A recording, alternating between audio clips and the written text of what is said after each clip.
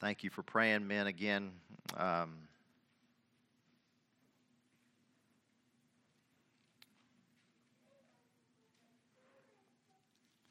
Corinthians, Paul's second epistle to the Corinthians, chapter number 3.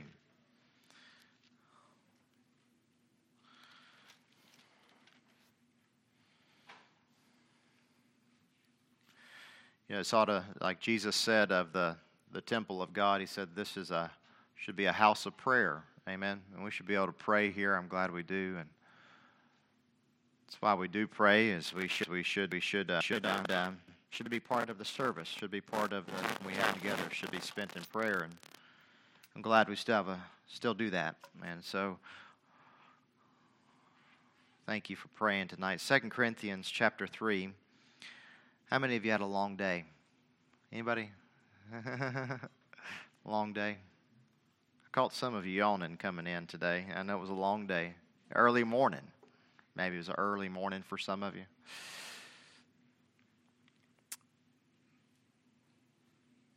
So how about this? How about you stand up, all right? And, okay, you're sitting down for a little while. How about you all stand up and take your Bibles, hold them up there, okay? And let's read all of 2 Corinthians this evening. I'm just joking. 2 Corinthians chapter 3, and let's start with verse number 6. Now it says here, who hath also made us able ministers of the New Testament, not of the letter, but of the Spirit.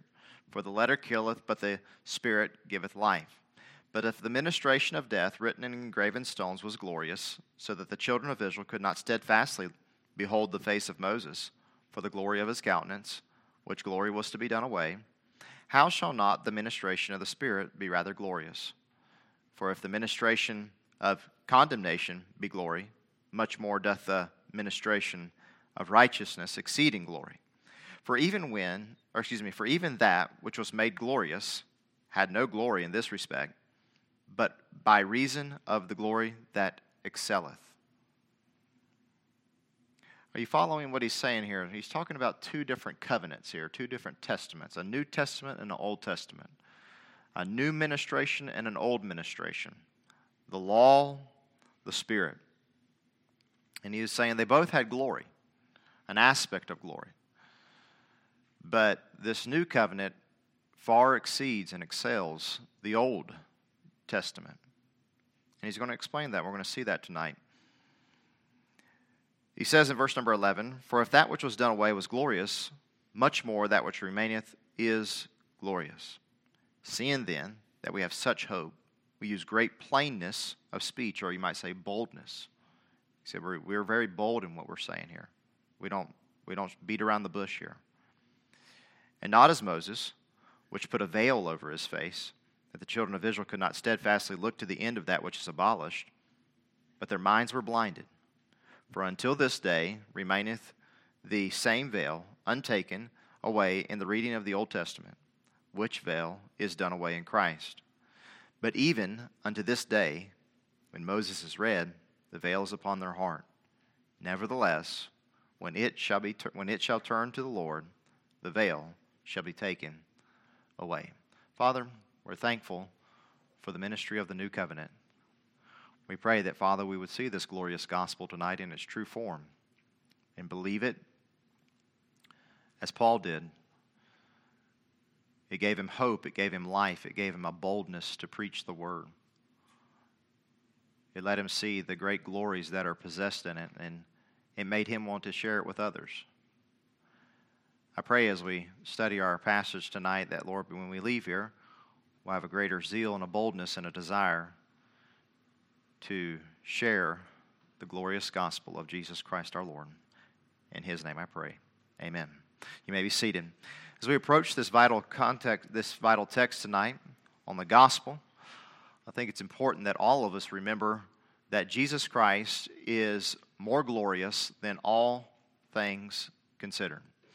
That's not a PBS thing there, just for you, but He is. He is, consider all things. Consider everything. He is the most glorious of them all.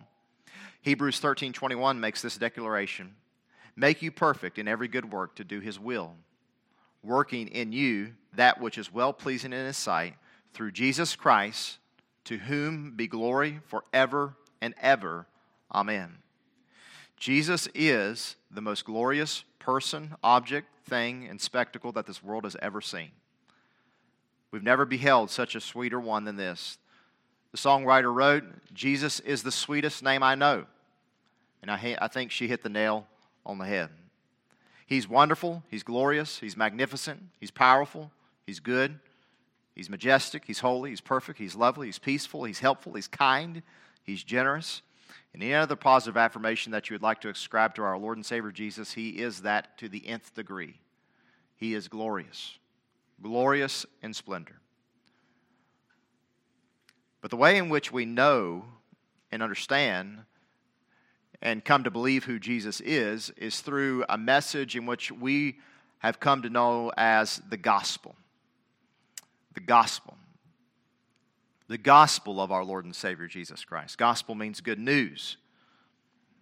And the way we know this glorious Jesus is that the gospel has taught us that Jesus died for our sins, He shed His blood for our sins, and was buried, and He rose again the third day.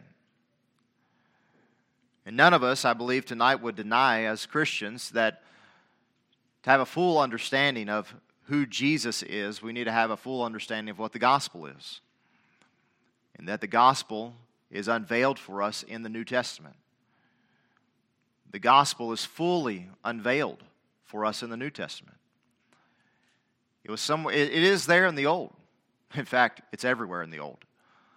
It starts in Genesis and goes all the way to the book of Malachi. But as we read tonight, towards the end of our reading, in verse number 15, in verse number 14, it says, speaking of the Jewish people as a nation, he says that there is a veil untaken away from them in the reading of the Old Testament, which veil is done away with in Christ. Understand tonight that when we speak of Old and New Testament, we're not necessarily saying that we have Old and New Testament. We're not necessarily saying we've got an Old Testament Bible and a New Testament Bible, okay? Our minds, because of Bibles and because of the printing of the Scriptures, we're very familiar with the 39 books of the Old Testament and the 27 books of the New Testament. And so that's the way our mind thinks. But when we're talking here in these terms of Old Testament, New Testament, and things of these nature, we're not talking in Bible printing terms. Does that make sense? We're not talking in that way. We're talking about an old covenant. We're talking about a new covenant. An old covenant that was established with Moses and the children of Israel on Mount Sinai through the law. That was the old covenant. There's many covenants in the Bible. There's a Noahic covenant. We're still underneath that. We're still underneath the covenant that God established to Noah. God told Noah that He would not destroy the world, the whole entire world, with a flood anymore. And God has held to that promise ever since then. God established a covenant with Abraham. God established a covenant with David. God established a covenant with a priest by the name of Eleazar. He established a covenant with some of the priesthood. There are many covenants in the Word of God, but the covenant that we're talking about tonight, the two specifically, are the covenant of the Old Covenant, the one that God established with Moses, and the New Covenant that God revealed to us, not in the New Testament, but actually He revealed to us in the book of Jeremiah, chapter number 31.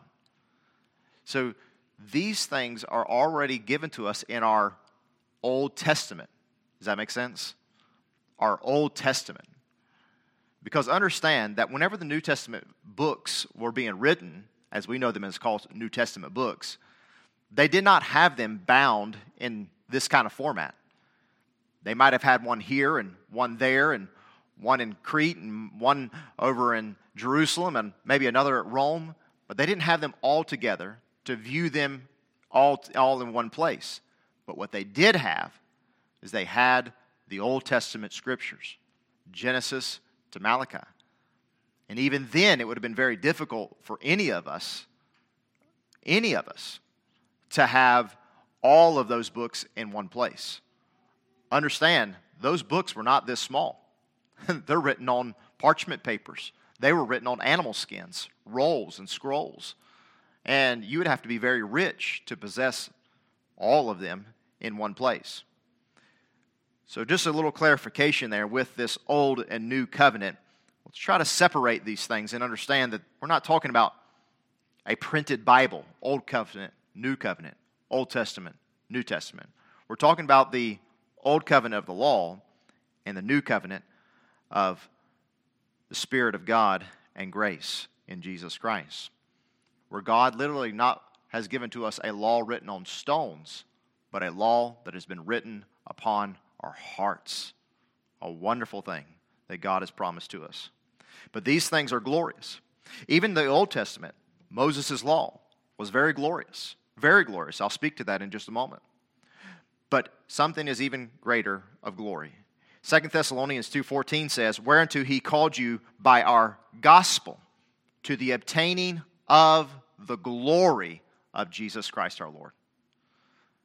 The gospel ushers in the glory of God. And so our purpose tonight is to see this dramatic impact of the gospel of the Lord Jesus Christ and how it is much more glorious, but also in application, as we'll see here this evening, is to let that impact our lives and to preach this message to others. Number one, I want us to see this. I read to you the pause in the text. Really, 2 Corinthians chapter 3, verses 6 through 16 is a parenthesis. Paul has began a discussion back in 2 Corinthians chapter number 12 about the propagation of the gospel, the preaching of the Word of God, the preaching of the gospel of Jesus Christ. And he'll do that all the way through 2 Corinthians chapter number 6. I preached through 2 Corinthians some time ago. I think it was back in 2018, maybe 19, around in that era. I went back over those notes again and everything. This is not a message from that series, but went back over those notes and just kind of was refreshing my memory on some of those things. But this is a totally different message because I've got a totally different point where we're going with this evening. And what we're seeing here tonight is this little pause in the text is given to us in order that we might understand what is the purpose of Paul's whole entire argument here. And one of the things that he's bringing about, and I hope you maybe picked up the word, I tried to emphasize it some, is that word ministration. Ministration. Did you notice that word there? Ministration. Ministration. He says it 4 different times. In fact, he uses it 5 times in 2 Corinthians. But the word ministration means to aid. It means to service. It means to give attendance to. It is spoken of in Luke 1:23 whenever Zacharias was serving in the temple and he offered incense to God. And it says, "And it came to pass that as soon as the days of his ministration were accomplished, he departed to his own house." So this word ministration means that service, serving. It means to give service to something. Paul has paused here and he is considering for us the ministration, the attendance, the help, the aid, if you will, that the Old Testament gave and what the New Testament gives. What is the ministration of the Old and what is the ministration of the New? We'll see that this evening. Paul, I believe, through the Holy Spirit of God, understood that he would have both Jewish readers and Judaizers and Jewish proselytes reading his letters too. And he wanted them to know and to understand that the Jews have not been forgotten in the gospel. There was always this imbalance sometimes. People would think that maybe the Gentiles had been forgotten or that the Jews had been forgotten. But the gospel is one and for all. It is for everybody, praise God. It's not for one group or for one race or for one people or one kind, but the gospel is universal. It's to everyone, to all that will believe, as it says, right? It is to everyone. And so Paul's making this point. He's letting them see that both covenants have a very real purpose. Now take your Bibles and turn, if you will, to Galatians chapter 3 and verse number 21. Galatians 3:21. Hold your place in 2 Corinthians. We'll be turning back to it. But turn, if you will, to Galatians 3:21 this evening. I hope you'll just bear with me here a moment as I kind of review some of these things. Maybe you remember these from a few years ago. What is the purpose of the Old Testament? What is the purpose of the Old Testament? Again, I don't mean Old Testament, Genesis to Malachi. Okay, that's not what I'm talking about. I'm talking about the law. What was one of the purposes? Well, obviously, Paul does not take the time to discuss every single point of what is the purpose of the Old Testament. He just pulls out some of the points, and that's all I'll do also. But I want to start positively before we jump into our text and show this to you here tonight in Galatians chapter 3 and verse number 21. One of the purposes, and I believe this is very important for us all to understand because this will be the very first point of what is the purpose of the New Testament also. The purpose of the Old Covenant, as it's stated here in Galatians chapter 3 and verse number 21, is and was to give life. Notice what it says in Galatians 3:21. The Bible's plain. It says, "Is the law then against the promises of God? God forbid. For if there had been a law which could have given life, verily righteousness should have been by the law." Paul doesn't make any qualms about it. He says, if there was a perfectness, if there was something that was great, that was going to save anybody, it was this thing that God had given to us. And praise God, it was the Word of God, and is the Word of God. Amen? It's perfect. Romans chapter 7 and verse number 10 says this, "And the commandment," that is the law, the Old Testament, the Old Covenant, "which was ordained to life." That was why it was given. It's given for life. Leviticus even states that plainly in the law itself. It says, "Ye shall therefore keep my statutes and my judgments, which if a man do, he shall live in them. I am the Lord." Ezekiel says the same thing. God reinstituting the promises with them in the book of Ezekiel. After they had already left into captivity, the Bible says this, "I gave them my statutes and showed them my judgments, which if a man do, he shall live in them."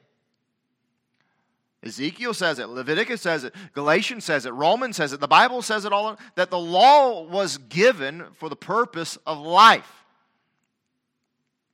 And in fact, whenever you go through the promises of God in the Old Covenant, in Moses' law, you'll find that if the people would have listened to God, have you ever read the blessings? It is amazing. It is amazing what the nation of Israel would have been if they would have listened to God. It is absolutely amazing. When they did just barely listen to God sometimes, God blessed them. But if they were to listen to God to the full extent, the blessings would have come down upon them more than we could ever imagine or understand. But Ezekiel tells us in chapter 22 and also in chapter number 23 that this would not be the case at all. They would not listen to him. They would not obey his laws. They would not do what he has said. Therefore, the law would serve in its other capacity. It would serve in its other capacity. And that capacity which God designed for the law to do is that it says in verse number 7, "But if the ministration of death."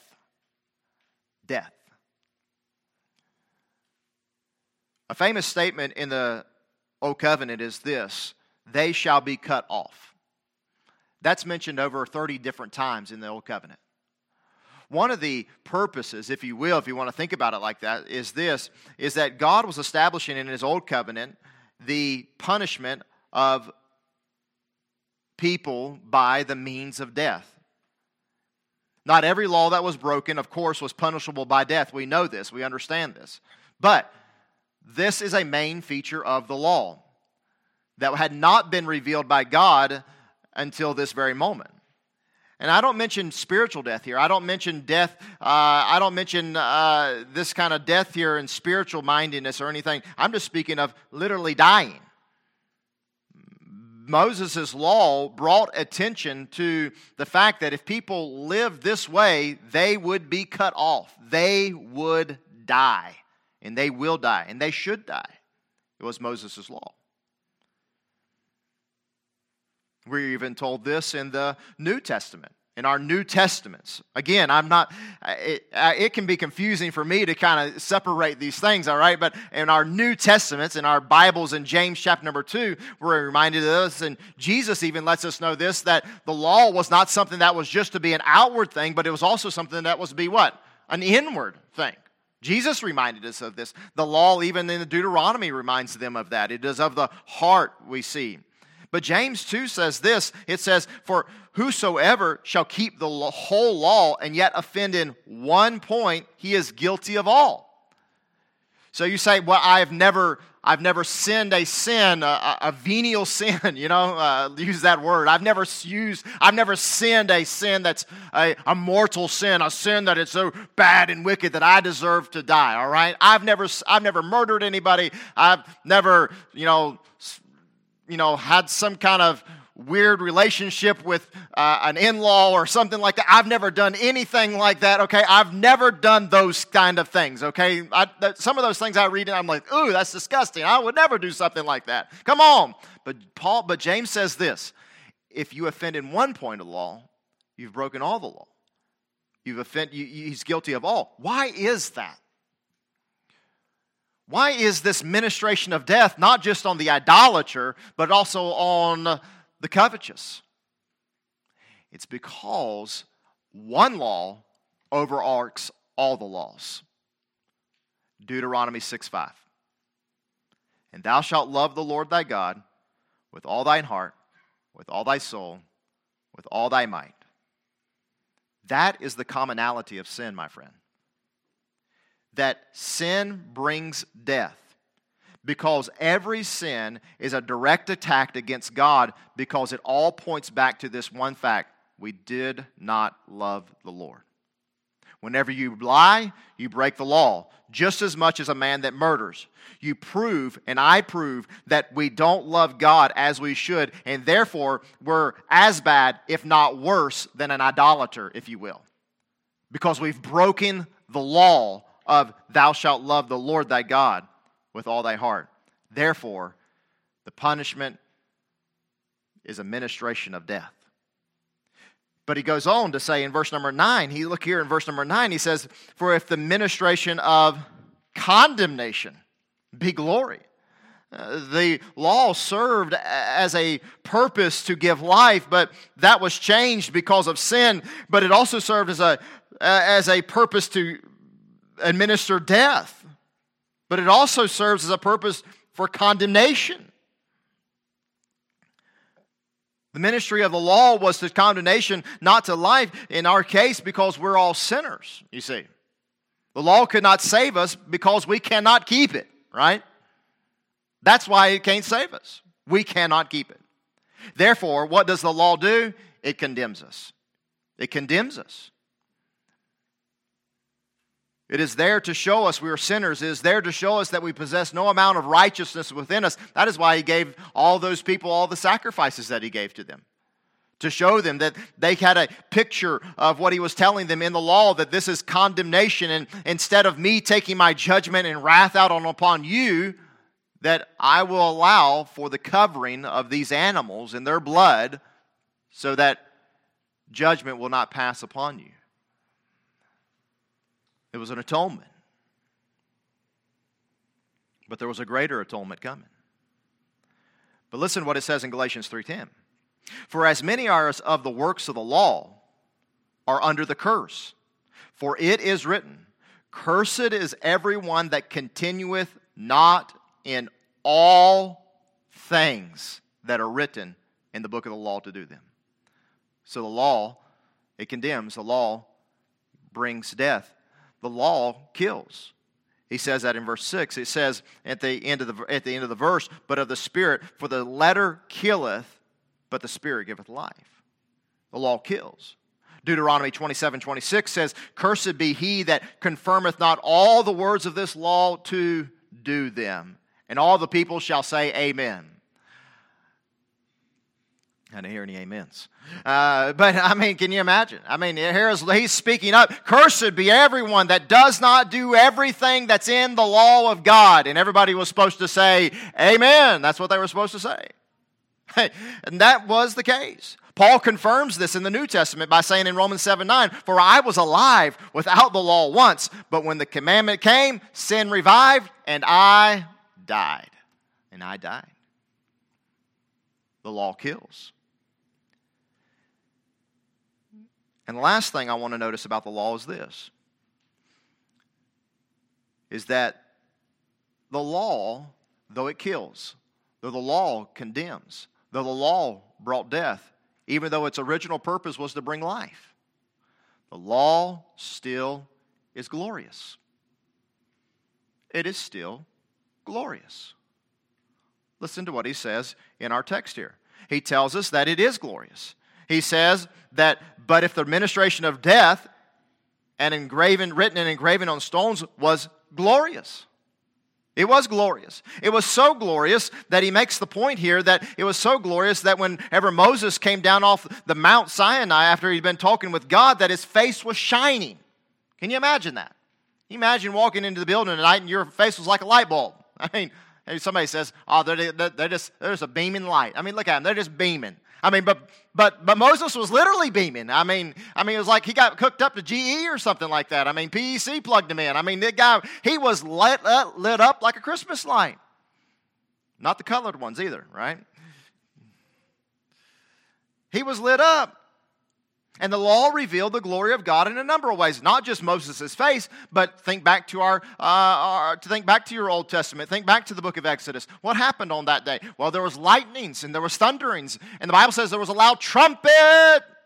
I mean, there was some amazing things happening. And God himself even came down and he spoke to the people of God. And they said to Moses, "Let not God speak to us lest we die." You go up to the mount and talk to God, okay? And come back and we'll get the message from you, okay? We don't want to talk to God. It's too much on us. The glory was amazing. I mean, the Bible says that the mountain was surrounded with fire. Can you imagine walking up the mountain as Moses and you're looking at, that's a wildfire up there, all right? Only crazy firemen walk into those kinds of things, you know what I mean? I don't do stuff like that, okay? But Moses said, you know what? God's up there, and that's where I'm going. The glory of God.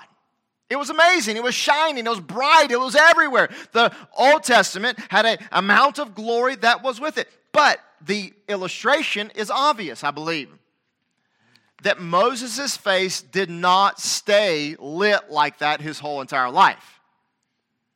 His whole entire life, he did not walk around and it was bright as the sun, okay? It would fade away. It would kind of go away. And so, the law served to show us something greater. Paul even states it here. He says that the law will be done away with. The law will be abolished. The point is that the glory of the law, like the glory of Moses that once shone on his face, would be done away with. It would stop being so glorious. Because there would come a greater manifestation of God's glory in the form of his own dear Son. A greater manifestation of God's glory was going to come, not in Moses, not in the law, but in Jesus. So secondly, we see the ministry of Christ, the ministry of the New Testament. And the New Testament points us back to what we've been seeing. What was the New Testament? What's the ministration of the New Testament? Well, it's life. I already told you that, all right? If you were taking a multiple choice test, you should have been able to answer that one, all right? It was life. That's the reason it is. The New Testament, the New Covenant, brought life. Turn if your Bibles to Jeremiah chapter number 31 and verse number 34. 31 and verse number 31. Chapter 31, 31. I'll get it out in a minute. Jeremiah 31, 31. Just hold your place there for a moment. I'll get there in a second. But it was there for life. Jesus says, "For as the Father raiseth up the dead and quickeneth them, even so the Son quickeneth whom he will." Jesus came for the purpose that we might have life and have it what? More. Anybody know the next word? What? Abundantly. That's the reason Jesus came, to give us life. That's the reason of the new covenant, the new ministration. It says it in verse number 6. It says, "The letter killeth, but the Spirit giveth life." That's what it is there for. John 14:6, Jesus says, what? "I am the way, the truth, and the Life. It's all over the Scriptures. It's everywhere. You can find it anywhere you look. It seems like in the book of John. Jesus came to give life. That's the purpose of the new ministration. Secondly, we see this. Another purpose is to reveal glory. He says that in verse number 10. For even that which was made glorious had no glory in this respect, but by reason of the glory that excelleth. For if that which was done away was glorious, much more that remaineth is what? Glorious. He says, man, I'm telling you right now, if the old law that was written on stones, that was served for the purpose of death, okay, was glorious. If a tombstone was glorious, amen, then how much more glorious is the resurrected Christ? I mean, it's like somebody that lived, and I know this is very fictitious, but I couldn't think of it any other way, but it's like somebody that lived on a planet that all they had was the moon for their light. Can you imagine? Just all they had, all their life, all it was the moon. That's all they had. And then one day, they looked at that moon and it's bright as hell. Man, this moon is a bright moon. Oh, it's a blue moon, or it's a harvest moon, or it's a golden moon, or whatever moon they come out. It's a full moon tonight. It's a super moon, or whatever. I've never heard so many different kinds of moons in my life for the last couple of years. I mean, they're making up all kinds of names for moons. I don't know, maybe that's a meteorological thing that they came up with years ago, and they're just now introducing it to us. I don't know. But the point being is this. I mean, that's all you're talking about. Look at the moon, blah, blah, blah. Okay? Imagine you take that person and transport them to Earth. And they get here at night and they see a moon. They say, oh, wow, similar place. They go to bed and they wake up, and the next morning they see something they ain't never seen before. It blows their minds. I mean, they're kind of freaking out a little bit, like, what in the world is happening here? Something's wrong, something's messed up. And they look up in the sky and they can't even look at that thing. They're like, what in the world is that thing? And they said, that's called the sun. They said, well, we can actually see now. We could only really see when it was a really big moon, a full moon. When it was that little crescent thing, we really couldn't see that very well. But now we can see everywhere. Even when it's cloudy, we can still see outside. It's an amazing thing. Then they find out that the moon actually receives its light from the sun.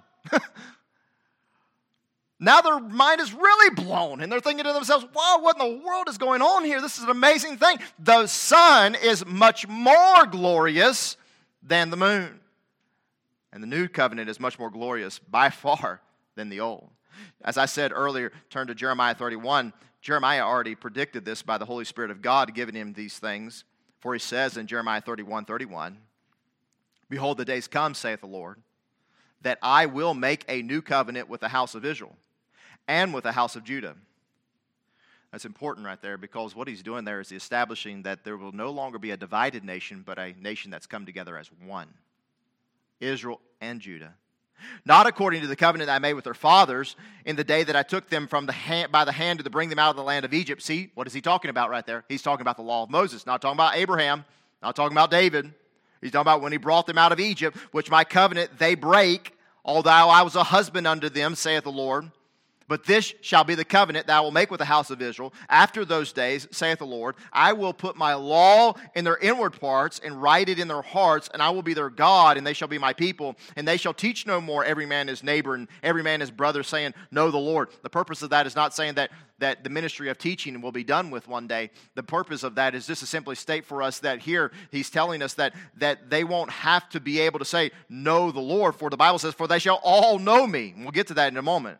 From the least of them to the greatest of them, saying the Lord. And here is very important, and here is part of the new covenant also. For I will forgive their iniquity, and I will remember their sin no more. No more. Go back to 2 Corinthians chapter number 3, in verse number 10. It says there, for even that which was glorious had no glory in this respect. What respect? In the respect that I just read to you. The new covenant produces and serves in this manner that it forgives iniquity and it doesn't remember sin anymore. Because why? Because it serves us in the ministry of Jesus Christ our Lord, that died for our sins and rose again the third day, that has shed His blood for your sin and for my sin. A much more glorious day than we could ever even imagine in our own hearts and minds. But it's not done yet. The ministry of the new covenant is this: life, glory. Thirdly, is hope. He says that in verse 12, for when he says, seeing then we have such hope, we use great plainness of speech. The ministry or the ministration of righteousness gives hope.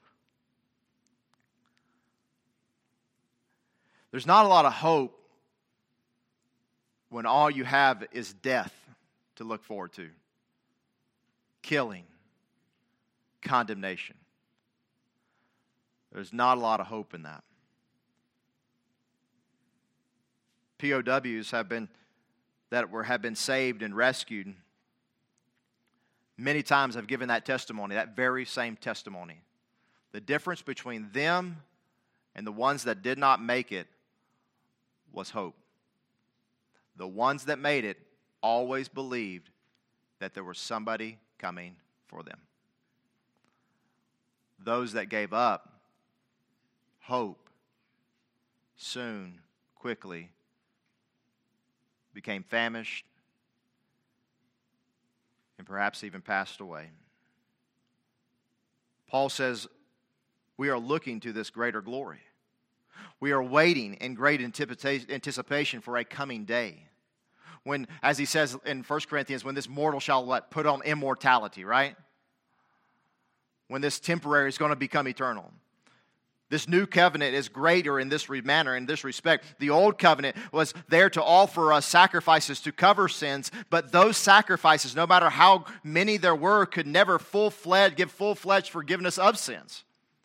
Hebrews says it plainly, for the law, having a shadow of good things to come, not the very image of the things, could never with those sacrifices which they offered year by year continually, make the comers thereunto perfect. But what did the ministration of righteousness of Jesus Christ do for us? It makes us stand perfect and whole and complete before God. And this is what's kind of ironic about the whole thing too, when you consider it. Go back to what I said earlier about the Old Testament. About what was its original purpose? To give life. Do you think that God was going to renege on His promise? What did Jesus do when He lived upon the face of the earth? He kept every single law there was. Every bit of it. God doesn't renege on His promise. God didn't go, well, I guess that one didn't work. He said, no. They can't do it, but I know somebody that can. Praise God. Amen. And I'll send him down. His name is my Son, Jesus Christ, and he'll follow it to the jot and to the tittle. Every bit of it. And he did. And because he did, he has now given to us his, what? Righteousness. Because he followed the law and died for our sins and our atonement in our place. Now we have the righteousness of Christ that have believed upon Jesus Christ our Lord. And we have a hope. My hope is built on nothing less than what? Jesus' blood and righteousness. I dare not trust the sweetest frame, but wholly rest on Jesus' name. Free from the law, oh happy condition. Jesus has blessed us and there is now remission. Cursed by the law and bruised by the fall, Christ hath redeemed us once for all. Once for all. Oh, brother, receive it. Once for all. Oh, sinner, believe it. We are saved by hope, my friend. And hope, what? Maketh not ashamed. Salvation. Now, I'm working to this point here because he says in verse number 16, nevertheless, he's talking about national Israel here. He's talking about their hearts. Because he says that in verse 15. He says, but even unto this day, when Moses is read, the veil is upon their heart.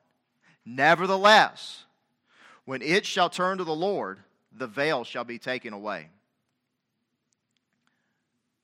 The last thing that we see here that the new covenant produces is salvation. But what struck me about this verse here tonight is this, in this closing section, that it not only produces within us a salvation, but there is a future glory and salvation that still exists. We have not seen the fullness of the gospel, my friend, we haven't seen it. The fullness of the gospel is when national Israel will then proclaim Jesus Christ as their Messiah and King, as their Lord and Savior. They are still an Antichrist nation.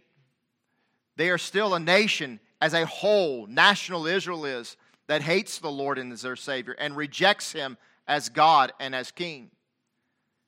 The Old Testament, though, they keep going back to it and they keep trying to look into it and keep trying to remind themselves and keep trying to follow the laws. And sometimes you see those Orthodox Jews and they've got the locks down the side of them. Some of them even have the little testaments on their hands and on the little boxes on their foreheads. They've got their phylacteries that they're walking around with and they're doing, and a lot of, and some of them are doing their best, the Orthodox ones, and they're trying their best to do what is said within the law in some ways. But you find here, the Bible says it very plainly, they're doing all these things, but yet the veil is untaken away in the reading of the Old Testament, which veil is done away in Christ. Oh, how they would be able to see the Jewish nation, Christ all over the place in their Old Testament laws, if they would just but believe upon Jesus Christ as Lord and Savior.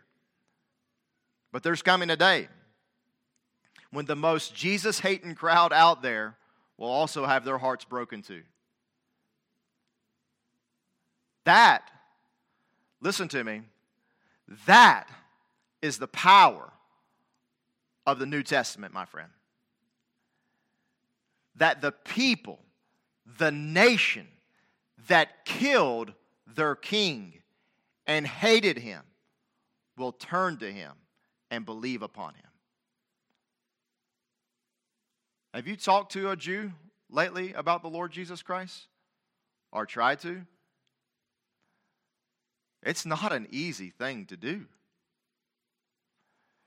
You might as well forget going to Romans. Okay? You might as well forget going over to Galatians. Okay? They ain't going to listen to it. You better find some verses in Isaiah. If you really want to get technical, you better find some verses that are found there in Genesis, Exodus, Leviticus, and Numbers, and Deuteronomy, the Torah. You better find Jesus there, because He's there. He's all over the place. And show to them the Scriptures. Open them to them and show them if you can, if they will listen. And as they begin to listen, and as they begin to hear, and I'm not talking about a national, but I'm talking about a personal level here, an individual person here, as they begin to hear, as they begin to listen, then you perhaps can go over to your New Testament.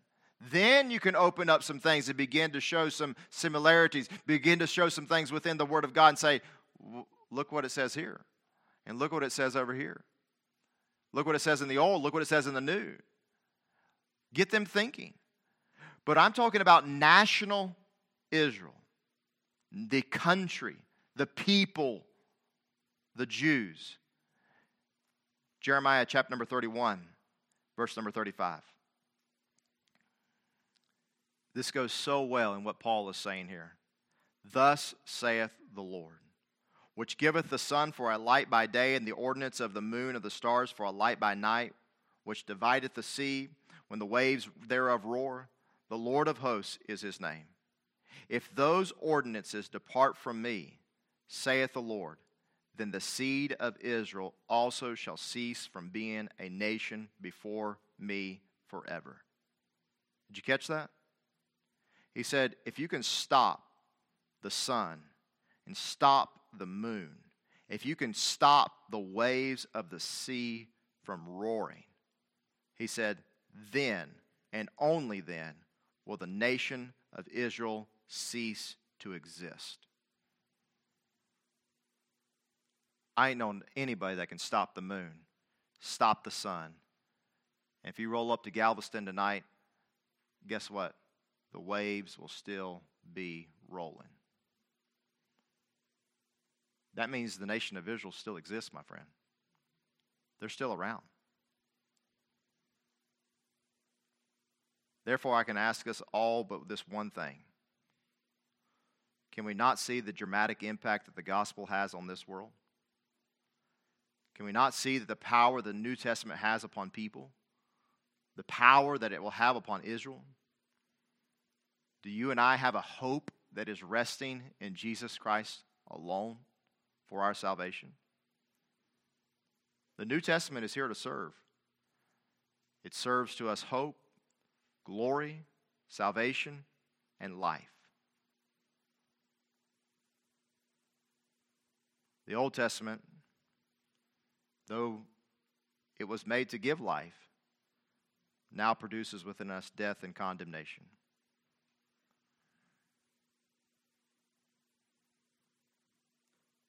For the Jewish nation, they read the law, but they don't see Jesus.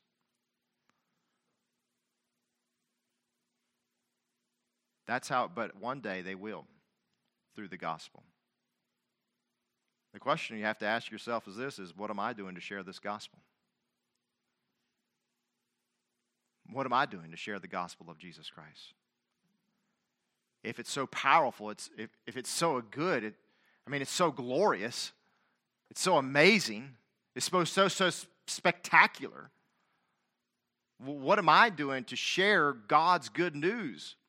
It's so powerful that it's going to save a whole entire nation one day? Yeah, that's what the God says. Do we realize what we possess in the gospel? The power of the Word of God in Jesus Christ, in the gospel of the Lord. Friend, Paul said, I am not ashamed of the gospel, for it is the power of God unto salvation, to the Jew first, and also to the Greek. May God help us to give the gospel. Give the gospel to this lost and needy world. And by God's grace, may we do so for His glory and for His honor. Father, we're thankful